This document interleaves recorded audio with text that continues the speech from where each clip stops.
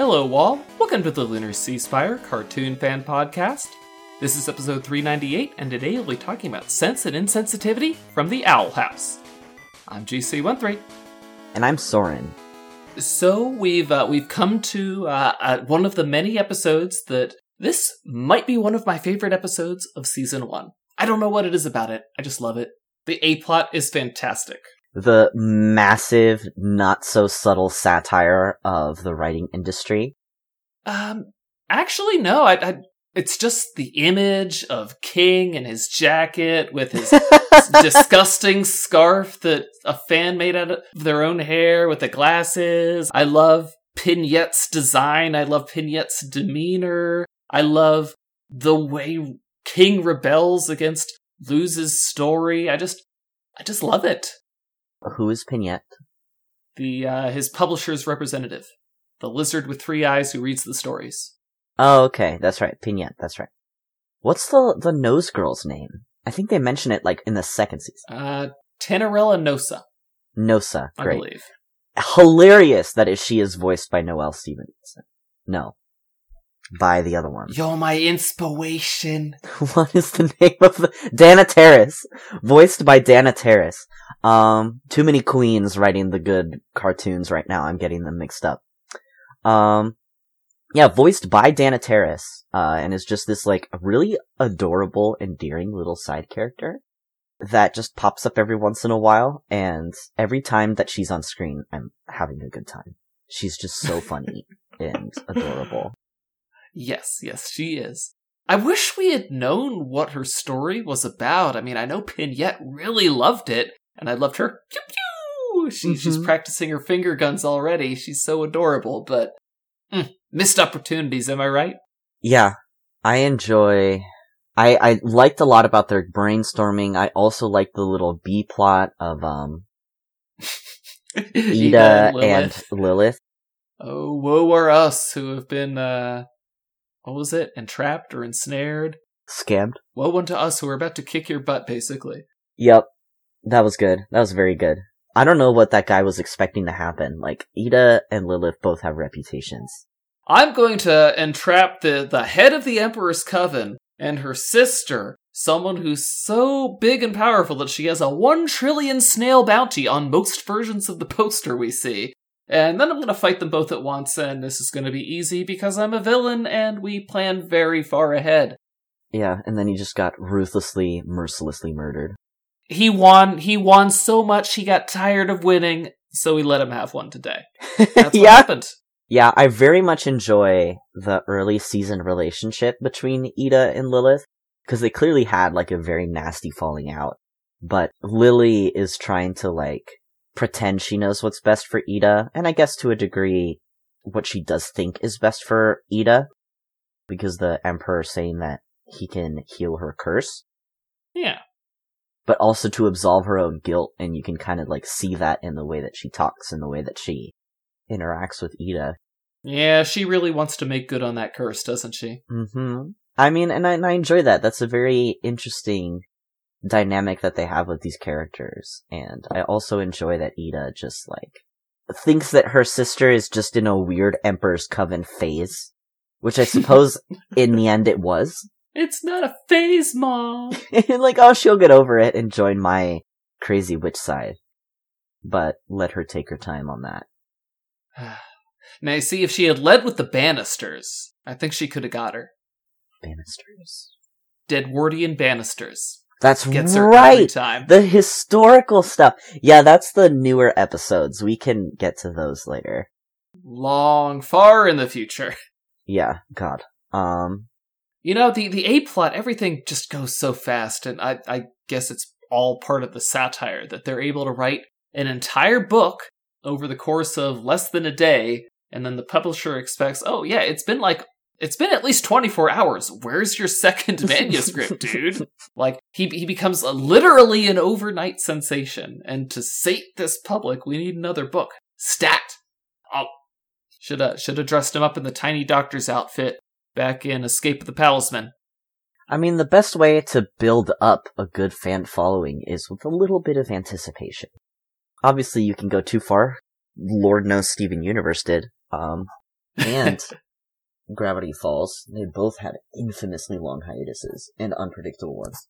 I think King's publisher knows what they're doing. I mean, you saw what Scar, she came back for the King cutout. It's true. I would have a King cutout. I would own one of those. Let's see here. Who would I own a cutout of? From the Owl House. Yeah, from the Owl House. I don't know, like, if we're talking about the newest episodes, Darius is kind of my guy right now. I'm getting major spirit animal vibes off of him, so. Darius, the Abomination Coven leader? Yeah, he's really cool. But from earlier episodes, I don't know, I think Bump deserves it. Bump? Principal Bump? Yeah. He ends up being a cool principal in the end. Yeah, completely and entirely apathetic. For the most part. I mean, sinister, but he's cool. Oh yeah. I'm just waiting for them to come up with an Albert plushie. Ooh. I mean, he's made of wood, so shouldn't we get an old-fashioned toy? Yeah, but like, the other characters in the story their plushies aren't made of flesh, so... Well, that's because that's cost prohibitive. Yeah, I mean, maybe like a little keychain of Albert, but I would also like a plushie. Or a King plushie. He would be perfect for Build-A-Bear. Oh, dual keychains where you have the staff and Albert and you can lock them together. Yeah? Yeah, and the staff is like telescoping. Engineer that, guys. That would be cool. Disney, if you do this, I want royalties. You can afford it. But yeah, other than the unrealistic, like comedically unrealistic timetable on Rulers Reach's popularity, which I don't know, I guess lends part of the vibe. Oh, I want a people chair too. A people chair? Yeah, where John DePlume can just fall over and fans will form a chair for him. Yeah, not good for long-term use, but it does sound fun in the moment. The Dark Order in All Elite Wrestling used to have a people chair. They got rid of that when they got rid of the Creepers, unfortunately, but sacrifices had to be made. Yeah. Oh my god, so I just cut to a part in the episode, the part where he steps on one of the artist cubes is, there's another shot later where he's like flattened on the ground. Yeah. That was really good. I only just caught that. I'm still alive, but badly hurt. Yeah, it's very, very funny. I enjoyed that. I like how they didn't have the writer revolt be what solved the problem. I like how Nose Girl was able to break back there with nothing but her brute strength, no blasting power at all. And he's like, oh, if I read your story, will you go away? And then he ends up loving it and releasing them from their contract, which I guess King had already taken care of with his disturbingly good scarf lasso skills. You know. Well, have you ever lassoed a scarf made of hair? Yeah, that's true. I've never had a fan knit me a scarf out of their own hair. Nor do I have a P.O. box to receive one at anyway. Just send it to Texas, they'll find you. Yeah. How many voices in the show are Alex Hirsch? Like, I know King. Like, if we were to just write it down by number of characters, not by screen time, if you were to tell me it was like 30%, I would not even check. I would say doubt enough to check. Up to 50% of the extras are voiced by Alex Hirsch. She got away with it, everybody! Yeah. Dude's just got the range. Away! Yeah, it's funny, the show is like, okay, we need some more extra voice actors, and Alex Hirsch is like, I'm right here. Unnecessary. Yeah. I got it. Heck, actually, come to think of it, I'm assuming that once Pignette puts them in that box, he's assuming that they're dead, but why bother putting Luz in there if he doesn't think, maybe I get a story out of this? Because, like, he gives them, like, an hour, tops, to, like, there's no way they would not have been dead within an hour, or cubed in an hour, I should say, if, and he thinks that them starting from nothing is going to get him something. I don't get it. Yeah, I mean, Luz says that contributes to burnout and unrealistic expectations. And that is a very unrealistic expectation he has, so truth in text. Yeah, very convenient that Luz had her little manuscript in her bag or jacket or whatever. The one with the Ocarina of Time hearts on it, or Legend of Zelda, I should say. I love that, by the way. I liked her little bit. It's like, don't you dare bash shipping. It can't all be shipping. Like, this comes from a show of people who both hate shipping culture and are also active participants of it. It's like, not just feeding it in their show, like, they're looking at ship art in the shows that they watch on their off time, and they're contributing to it. Like, I've seen creators of these cartoon shows draw ship art of other shows. Like, half the Steven Universe cast was drawing Bubbly while it was coming out. This is the first I've heard, though, that the creators of the Owl House do not like shipping. Like, where is this coming from? I wouldn't say that they don't like it. I think there's always critique to be had about shipping culture as a whole, which is completely and entirely valid, by the way. Where the show is like, yes, shipping is fun, but it should stay that way.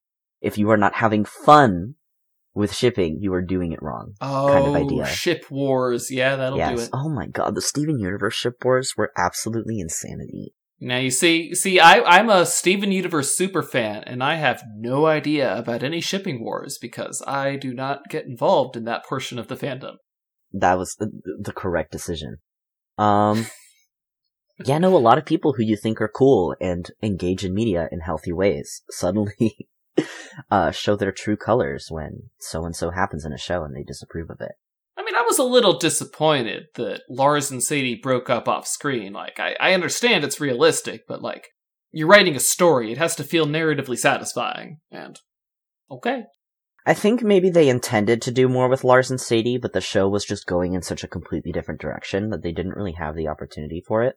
I mean, at least we got an episode explaining what happened. I'm very, very sad, though, that Sadie Killer and the Suspects also broke up off screen. I'm actually even more heartbroken about that, to be honest. Because they actually put a lot into both subjects. Maybe. I don't know. Steven Universe towards the end was just not having filler episodes. Like, they was just plot. They did not have the liberty. They did not have the luxury of filler episodes. Yeah. But yeah, I loved Sense and Insensitivity, the A plot, the B plot. It was, again, very fun ending, and I like to see Ida and Lilith having their sisterly bonding. Yes. Wasn't that guy so nice to invite them out? Yeah, I like how they both have the, I don't know what to call it, the like sideburn hair tassels that go in front of the ears. You know what I'm talking about? Yeah. Even after Lilith styled and dyed her hair away from her natural color, they still have those little tassels. And I just want to say this about the Emperor's Coven. You know how they talk about, oh, you have to be pretty awesome to join the Emperor's Coven. Well, we get to meet the legend himself, Steve, today. Now, I don't want anyone to think that Steve is just a chump in the Emperor's Coven. Like, as far as the Scouts are concerned, Steve is the best of the best. You hear me?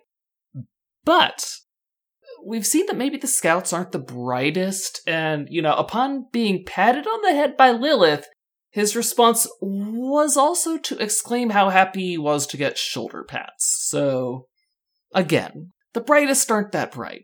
Yeah, all of the security guards, the, like, faceless security guards for the Emperor, like the city guards and then the bird-looking ones, the Scouts. First of all voiced by Alex Hirsch. And then, I think Alex Hirsch just can't voice a character that's taken 100% seriously. It's just not in his nature. He's just gotta crack those jokes. But they all have just like an air of incompetence about them, which is very funny. To me, anyway. To be fair, I think Ida made the right choice on covens. I don't know what they put in the water at the Emperor's Coven, but like if it was revealed that Hepatitis Lilith B. only drank bottled water and that's why she's still okay, I would believe it. Who knows? Remains to be seen. Anyway, guys, that's it for us on Sense and Insensitivity. Join us next week. Until then, I'm GC13. And I'm Soren. Leave us a comment on the LunarCeasefire.com. Later, everybody.